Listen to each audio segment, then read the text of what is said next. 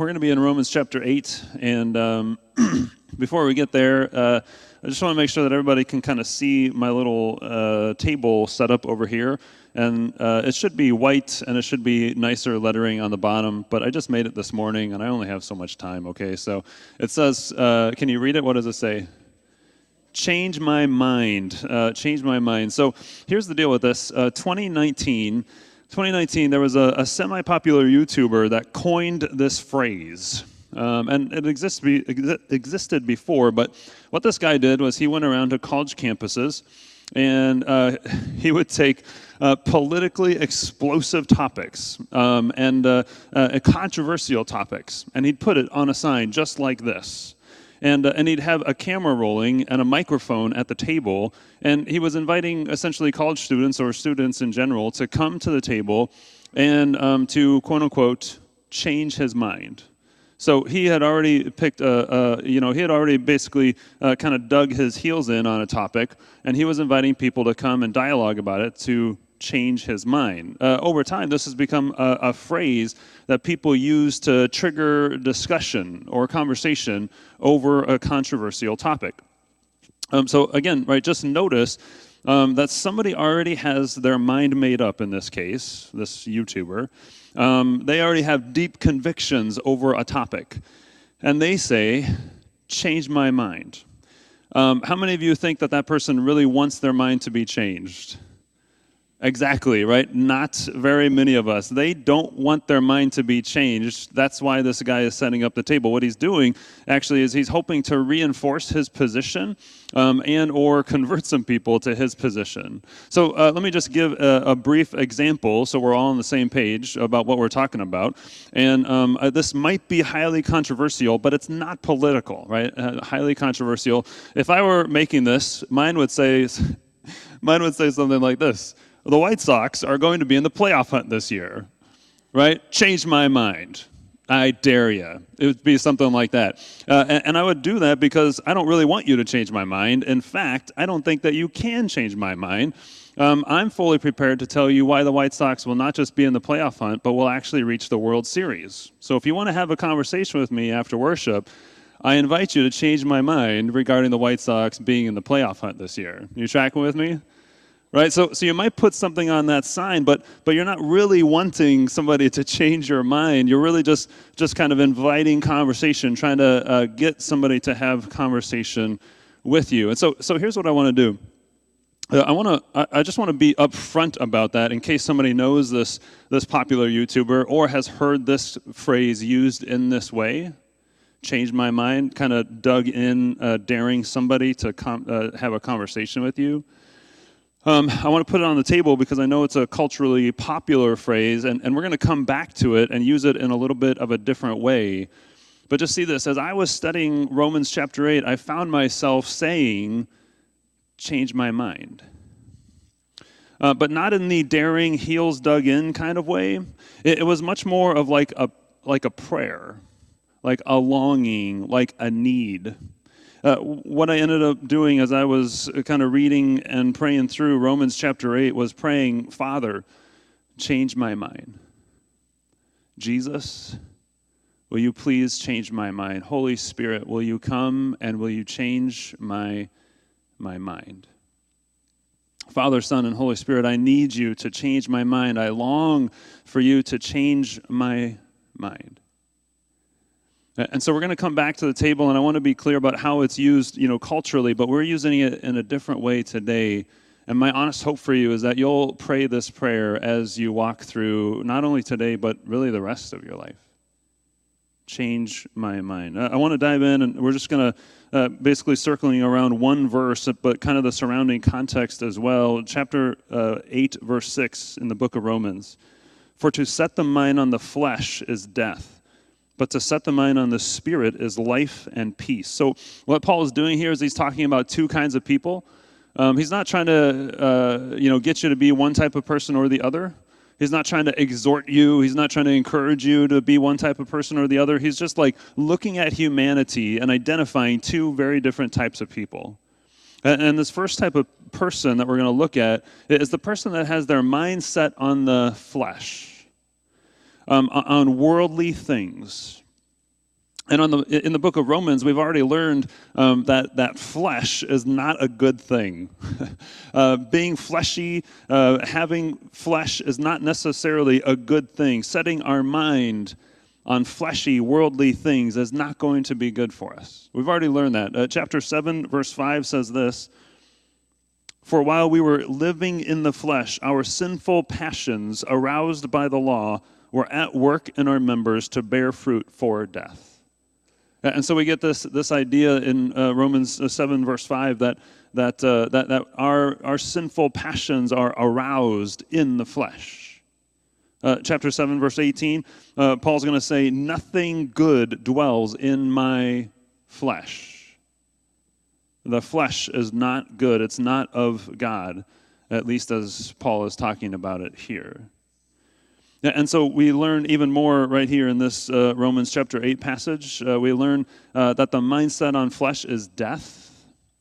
That's kind of an interesting and strong phrase. If you look at other translations, probably the best one to kind of interpret this phrase, that the mindset on the flesh is death, is really maybe from the Message translation. The mindset on the flesh is a dead end. It doesn't go anywhere. It doesn't get us anywhere. Chapter 8, verse 7 tells us that the mindset on the flesh is hostile towards God. Hostile. So if you've got your mindset on worldly, fleshy things, then you are going to be hostile towards God. Hostile just is another word for hatred. So maybe we hate God in the way that we act, at the very least. Chapter 8, verse 7, the mindset on the flesh doesn't submit to God's law. The word submit means to yield or obey. So it doesn't obey God's law. It doesn't submit to God's law. It doesn't follow God's law. And then chapter 8, verse 8 says we can't please God if our mind is set on the flesh. That word please is really interesting because it's kind of a word that means like, you want to and you're striving to, but you can't and you never will. So the mindset on the flesh can't please God. You might strive to, but you won't be able. The mindset on the flesh is not good in the moment of our life or for our eternity. And so we read this and we think about a mindset on the flesh, and boy, we don't want that to be true of us. I don't want it to be true of me. And yet so often we do have a mindset on the flesh. We set our minds on things like appetite. Anybody else? And that appetite might range from sex to food to pleasure to entertainment. Turn on the TV. Turn on the computer. We set our minds on approval. We try to earn the approval or the favor of other people. We try to please other people so that they give us good stuff. We set our minds on ambition, trying to be successful at work so that we make a good name for ourselves and then earn stuff. We try to be successful even at home, right? As a father, as a husband, so that everything runs smoothly and we produce good products, in our kids and in our marriage. Set our minds on ambition. Sometimes we set our minds on worry. We focus on what we can't control. And these things that we worry about, it consumes us. It becomes the biggest thing for us. Sometimes we set our minds on fear, on the things that are bigger than us, the things that intimidate us. Sometimes we set our minds on guilt, which means that we're focused on our mistakes and our failures of the past and trying to not make those same mistakes and failures again. And sometimes when we have a mindset on guilt, then we're trying to make up for the mistakes that we've made in the past. Boy, we don't want that to be true of us, right? A mindset on the flesh. And yet, man, as I was reading through Romans 8 and understanding what it means to have a mindset on the flesh, I find myself sitting at the table. Because I recognize and I feel the lack of energy in life that comes from a fleshy, worldly mindset. Because I feel the lack of peace that comes from a worldly, fleshy mindset. Because I have the commotion and the fuss in my life caused by a fleshy, worldly mindset. And so I sit at the table and I pray, Father, will you change my mind? Jesus, will you change my mind? Holy Spirit, will you please change my mind? The other kind of person in Romans chapter 8, interestingly, kind of drives us to the same place. It drives us to the table. The other kind of person here is a much more positive type of person. It's who we really want to be. It's a mindset on the Spirit. And this, too, is really interesting. Listen to it again. Romans 8, verse 6. For to set the mind on the flesh is death, but to set the mind on the Spirit is life and peace. Life. Absolute fullness of life. Real, genuine life.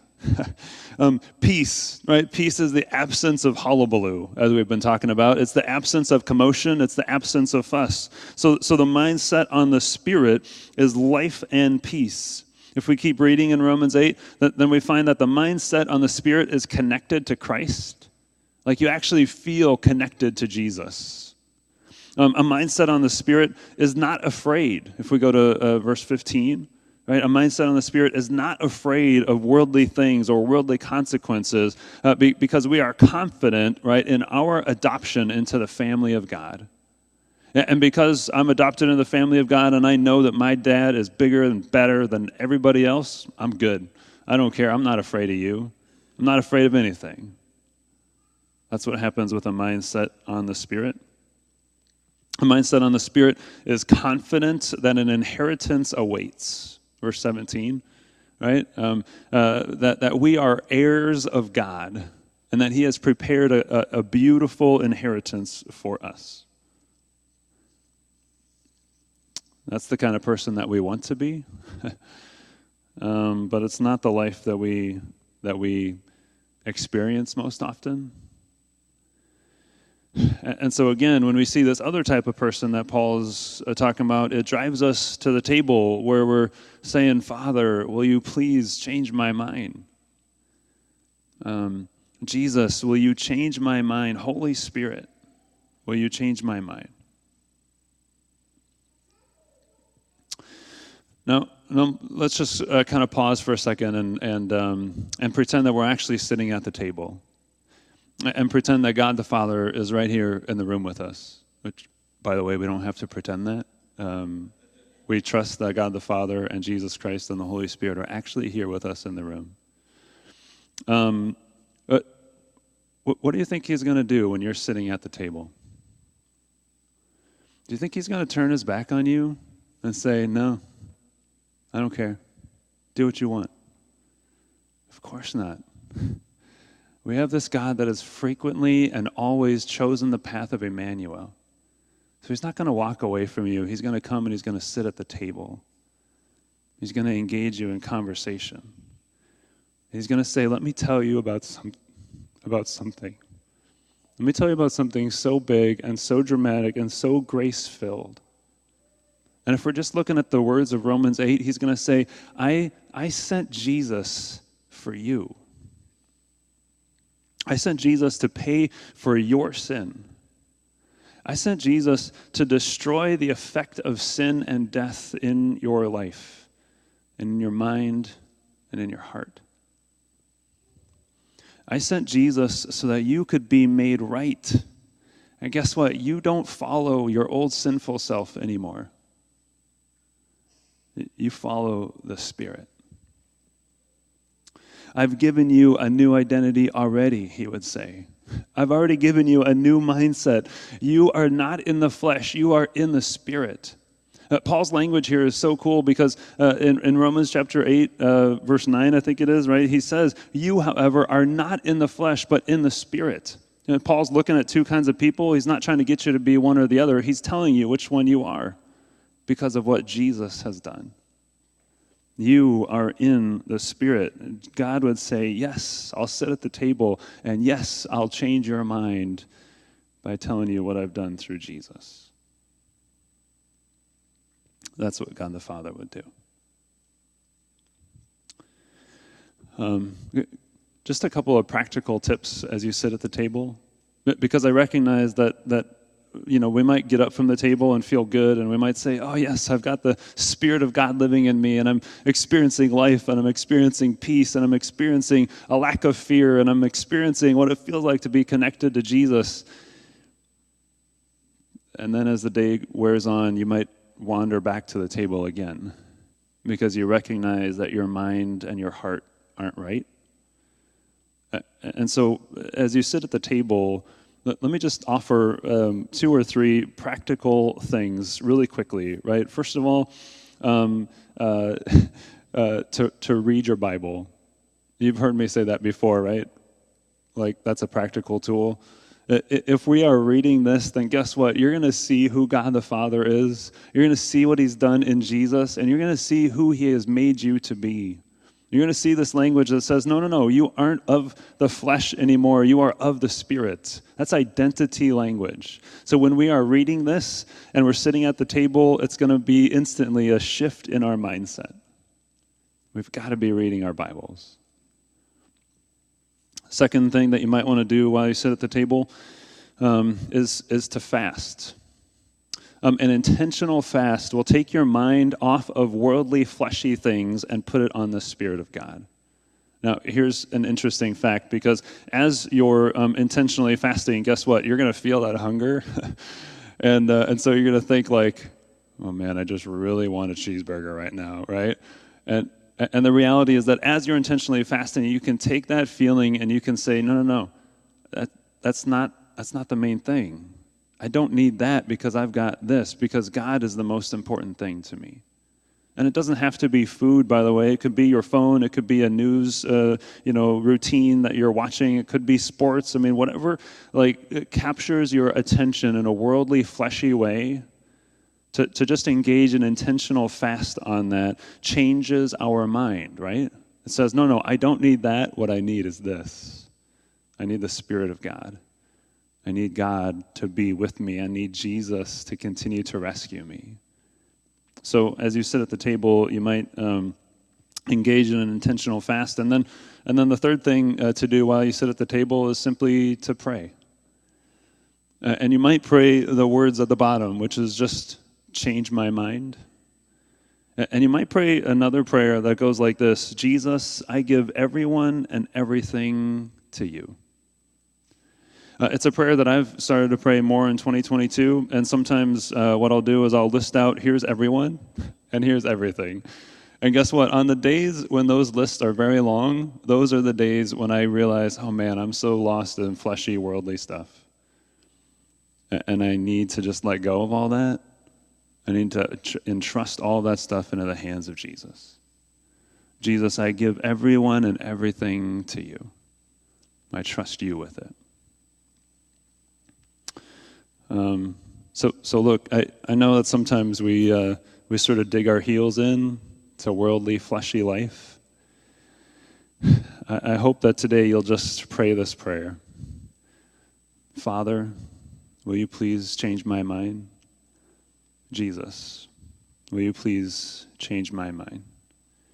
Holy Spirit, will you please enter in and change my mind, and my heart, and my life? In the name of Jesus we pray. Amen.